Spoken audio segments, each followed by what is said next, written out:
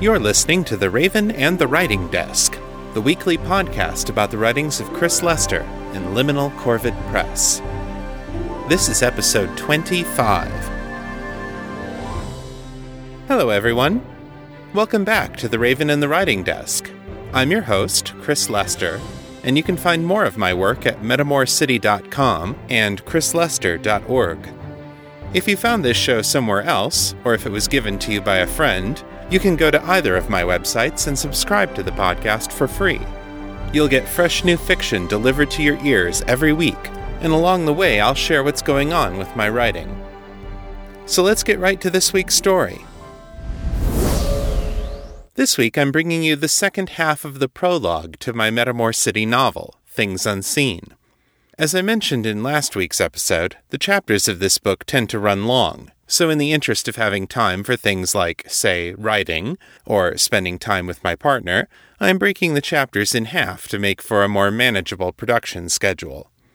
In our last episode, we traveled 25 years into Metamorcity's past, to the year 1974 of the Christos Reckoning. It was a time of great scientific discovery and technological achievements, the most famous and celebrated of which was Project Lightpath. With 100 million people watching on television sets around the world, the Lightpath explorers ventured into the Telvari Rift Zone. At the end of the last Great World War, the aggressive nation of Telvar had been wiped off the map with the use of the Balefire spell, an arcane weapon of mass destruction so terrifying that it has never been used again. So great was the shame and horror that the Empire felt at what the spell had done, that all information about the wizards who developed it was expunged from the official records. But while most had assumed that Telvar would lie dead forever, the Balefire spell had unexpectedly cracked open an underground nexus, bathing the entire rift zone with life-aspected mana. The result was a dense rainforest, unlike any the world had ever seen. Project Lightpath was sent to explore the jungles of the Rift Zone, and eventually to reach the Rift itself, in the hope of understanding how this miracle had happened. But as the explorers approached the Rift, the team's biomancer reported something unexpected. Something in the Rift was alive, aware, and watching them.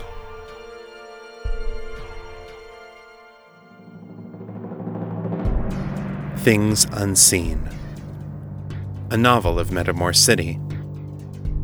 Written and read by Chris Lester. Prologue. Continued.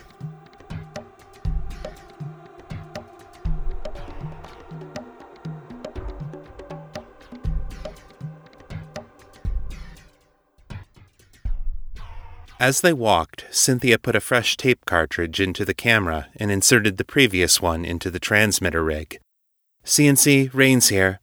I'm sending up the latest tape of the Inner Rift Zone. Can you see it? The voice that came back was barely distinguishable through the static. Rains, this is CNC. Negative, repeat, negative on video transmission. Audio only. Sighing, Cynthia pushed the stop button on the transmitter's tape deck. There was no point in wasting power on it if the signal wasn't getting through.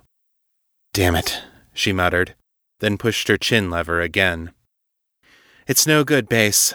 Once we get closer to the rift, you're not going to be able to hear anything. We'll take the camera down to the edge and try to record some footage that we can send back to you later. She looked up at the rift again, feeling that watchful presence and a heady mix of fear and anticipation. I hope the camera will still work when we get down there because the view looks incredible.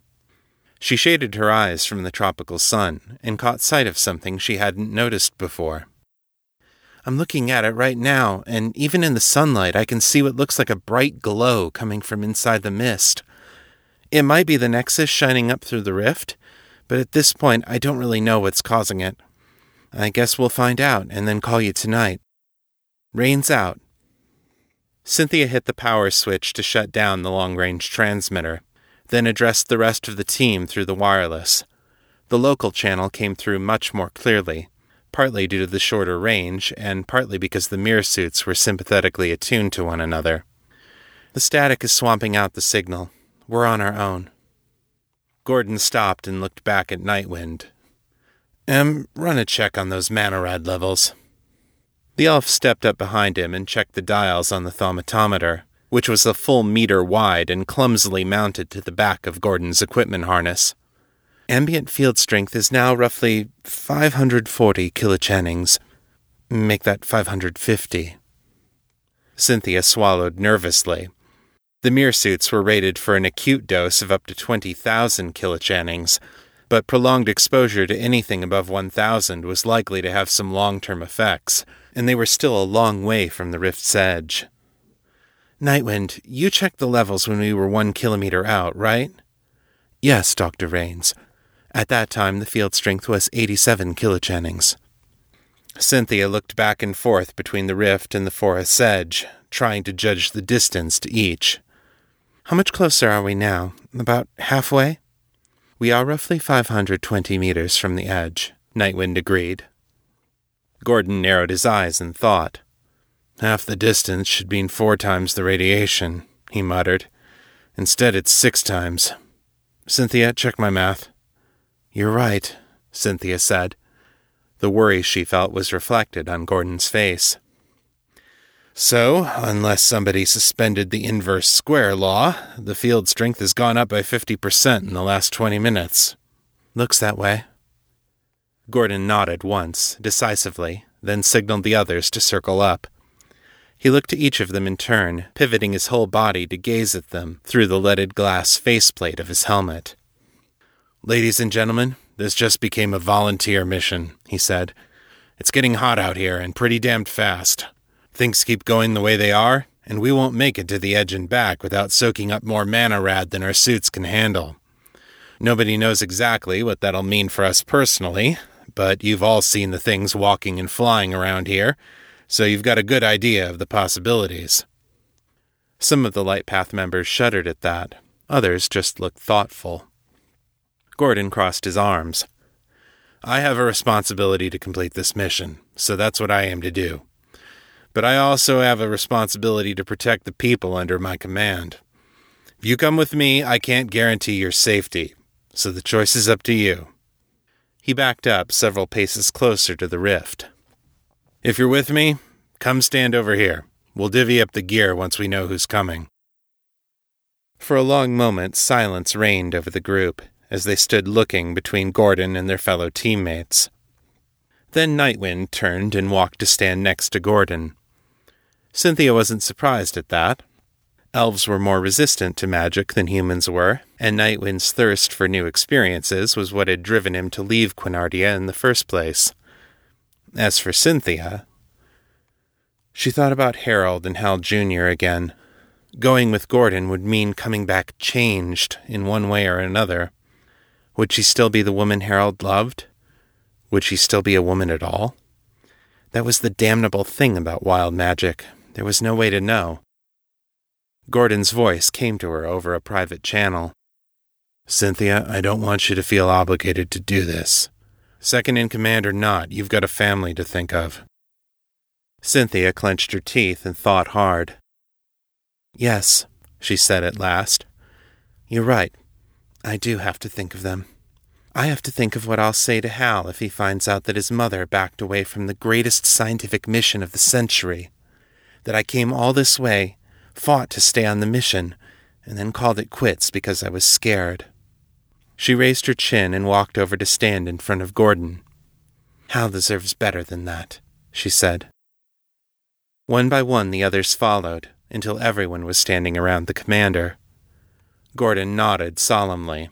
That same short, sharp gesture of respect he'd used this morning, now applied to each of them in turn. All right, then. Gordon gestured at the rift. We'll set up the equipment at 100 meters and use mage hands to run the cables out to the sensors at the edge.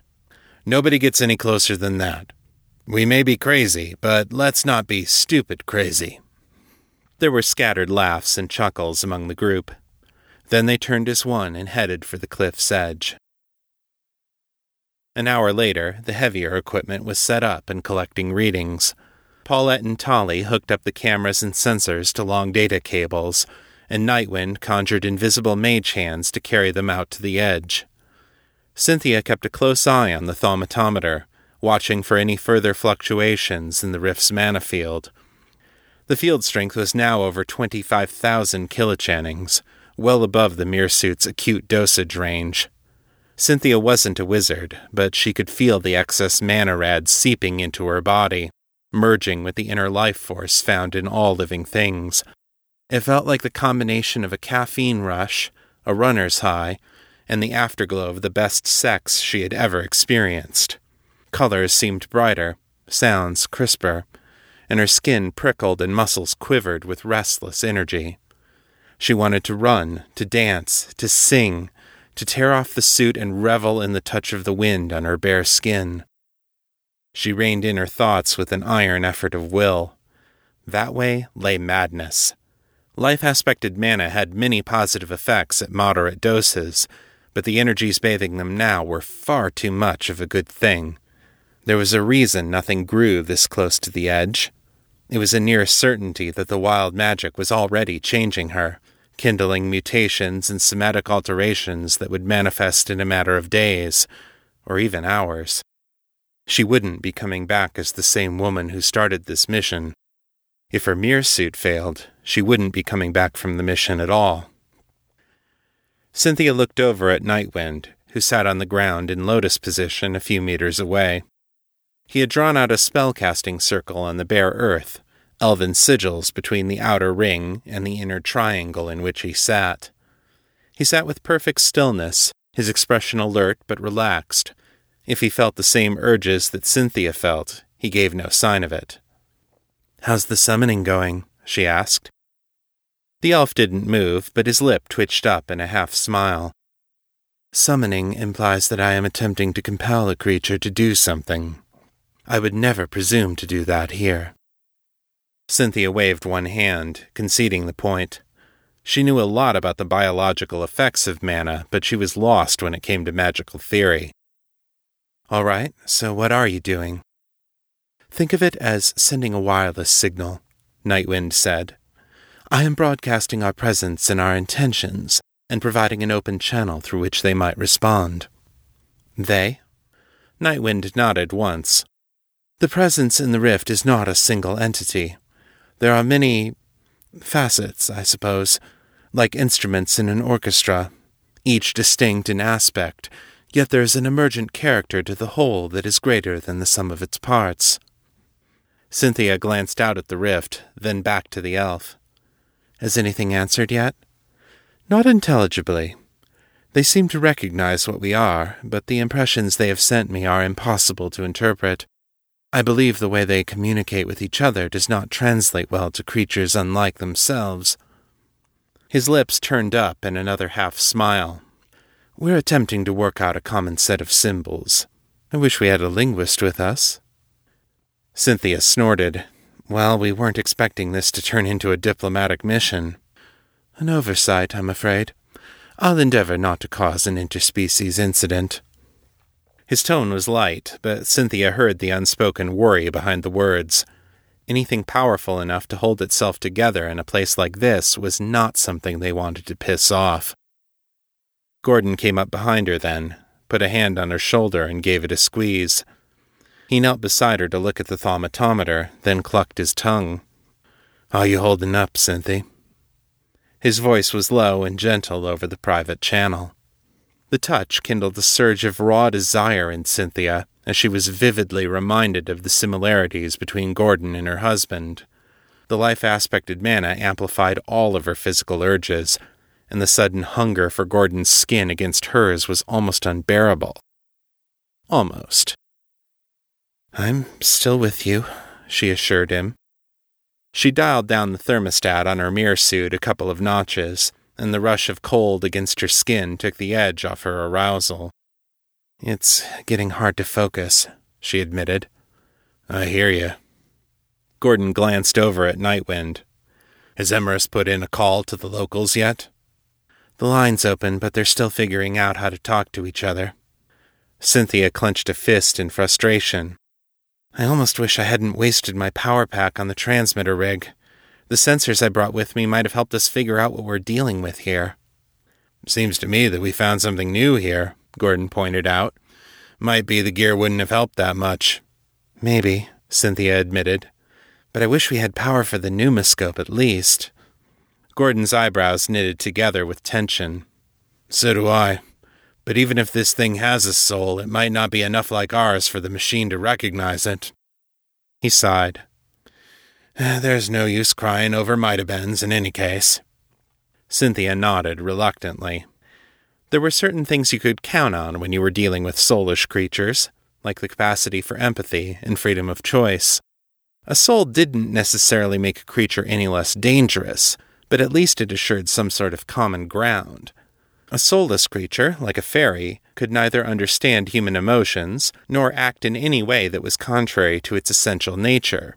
If you didn't know what that nature was, it could get you in a lot of trouble, very quickly. Gordon's thoughts seemed to be running in a similar vein. He looked over at the spatial distortion sensor, which would warn them of any incursions into the material plane from the realms outside. The walls of reality grew thin where mana levels were high, which made it easier for all sorts of things to cross over. Spatial integrity is weak but steady, Gordon said.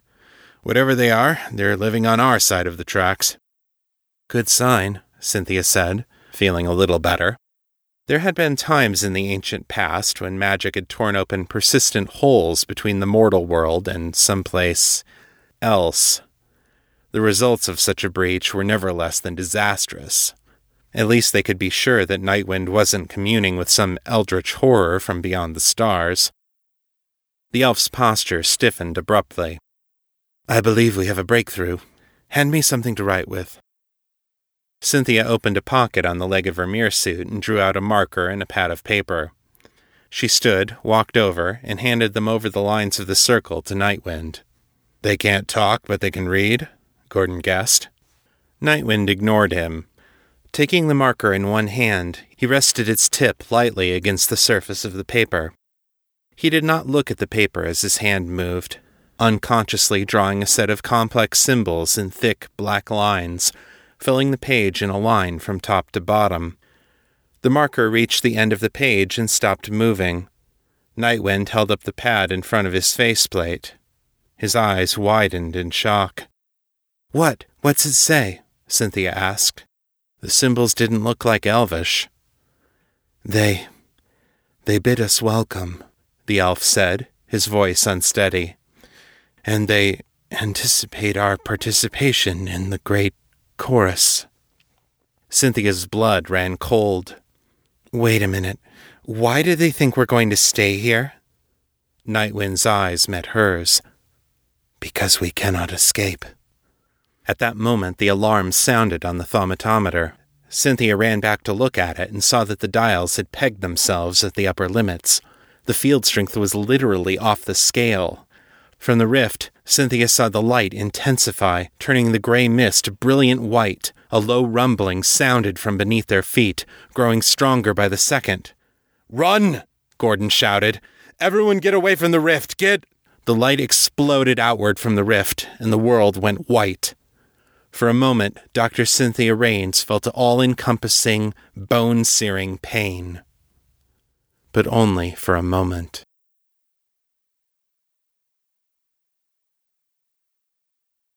Lightpath Base, this is Lightpath 2. We found the work site. The heavily shielded assault craft lowered itself to the ground alongside Lightpath 1's abandoned equipment. The bay doors opened, and 6 suits of powered armor marched onto the naked earth. Lightpath 1 had been equipped with the lightest mirror suits that the expected radiation levels permitted. The rescue operation was equipped with the opposite in mind.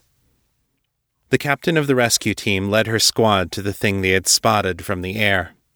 She bent down and raised it in one heavy, servo-driven claw. By the prophet, she whispered. Lightpath 2, this is base. Have you found Lightpath 1?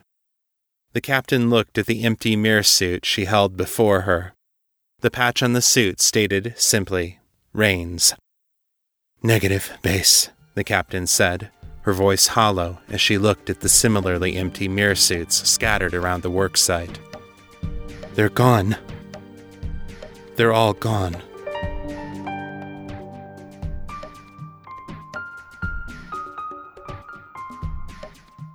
And that concludes the prologue. Tune in next week for Chapter 1, where we'll meet Cynthia's son, Hal Jr. How has he coped with the loss of his mother? And how will he respond when an old lover offers to help him find out what happened to her? Find out next week. Philip Pullman said, "After nourishment, shelter, and companionship, stories are the thing we need most in the world." Well, I'm trying to do my part. Here's your weekly writing report.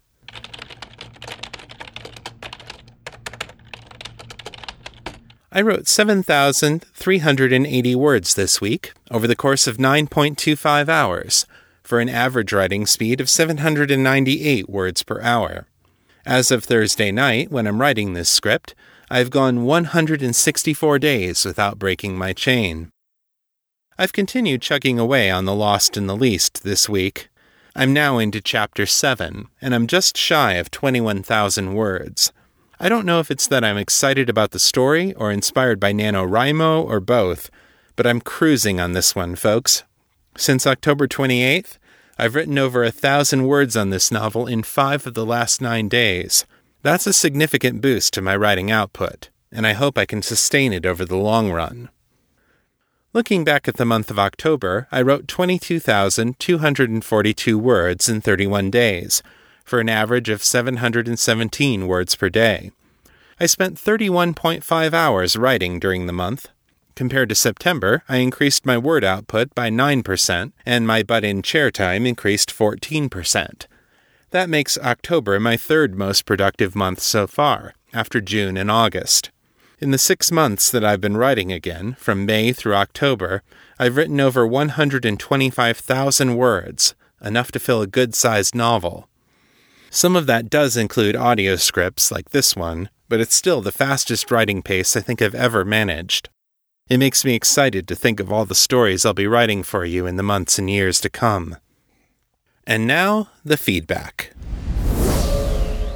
Hi Chris, it's Sarah Testarossa. I got some feedback for you for the first episode of Things Unseen for part 1 of the prologue. First off, thank you so much for deciding to podcast this novel. I know I'm not the only one who was game for that, so I'm glad that you also decided it was a good idea. I look forward to hearing it over the next however many weeks it takes. I don't really have a lot of commentary on the story itself so far. I feel like I just got the very beginnings of a glimpse of things. It seems like it's going to be very interesting, just with this mana rift. The idea of all the multiple new discovered species is really cool to me as a biology geek.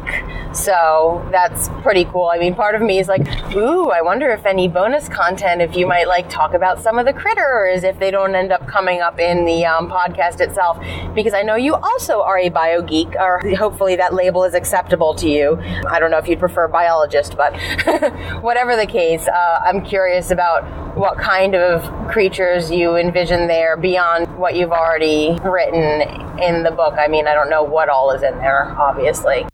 Hi, Sarah. As you heard in this episode's installment, the question of what sorts of creatures could be found in the Outer Rift Zone was quickly subsumed by the question of what is at the Rift itself. The secrets of what happened at the Rift, both to the members of Project Lightpath and before they arrived there, will haunt the characters throughout the rest of the book, and have important repercussions for everyone involved. You'll get the first taste of that in Chapter 1, when we jump forward to the present year and meet Hal Raines Jr. for the first time. As for the organisms of the Outer Rift Zone, at least one of those unique species will come to play an important role in the story. If you've listened to all of the Metamor City stories released so far, and Sarah, I know you have, then you've already been introduced to it. And that's all I'll say for now. For those of you who are into Metamor City fanfic, you should check out the Fans of Metamor City Facebook group. Metamorph Adam Schmidt has shared his first look at the Metamor City story he's working on, titled A Deadly Game. And if you've been thinking of writing some Metamor City fanfic of your own, the Facebook group is a great place to share it with your fellow Metamorphs. The link will be in the show notes. Lastly, it's time to honor our newest Patreon patrons, Alasdair, Eero, and our own Sarah Testarossa. You guys are rocking it on the Patreon campaign. We hit our $100 a month milestone goal for the second month in a row, which means I'll be writing and producing another bonus story this month. That one will be released in the first week or so of December. Even better, we're now more than halfway to our next milestone goal. At $200 per month, you'll get a bonus story episode, and I'll commission an original black and white illustration of one of the stories you've heard on the podcast. We've already got an artist lined up for it, too. Metamorph Randall Fulton, whose amazing illustrations we've previously seen on the Fans of Metamor City Facebook group. Randall is super excited about this project, and looking forward to being able to do more Metamor City artwork. So if you want to see him bring these stories to life, head on over to patreon.com/author Chris Lester and make your pledge today. If you'd like to send in feedback about the show, you can email your comments in text or MP3 audio to metamorcityfeedback@gmail.com. To leave a voicemail, dial area code 641-715-3900, then enter extension 255082, followed by the pound sign. You can follow me on Facebook at facebook.com/author Chris Lester, and my Twitter handle is Etherius, ETHERIUS. As previously mentioned, if you want to converse with your fellow metamorphs, join the Fans of Metamor City Facebook group. That's all for this week. Tune in next time for more fiction fresh off the writing desk. Until then, keep it on the bright side. This is Chris Lester, signing out.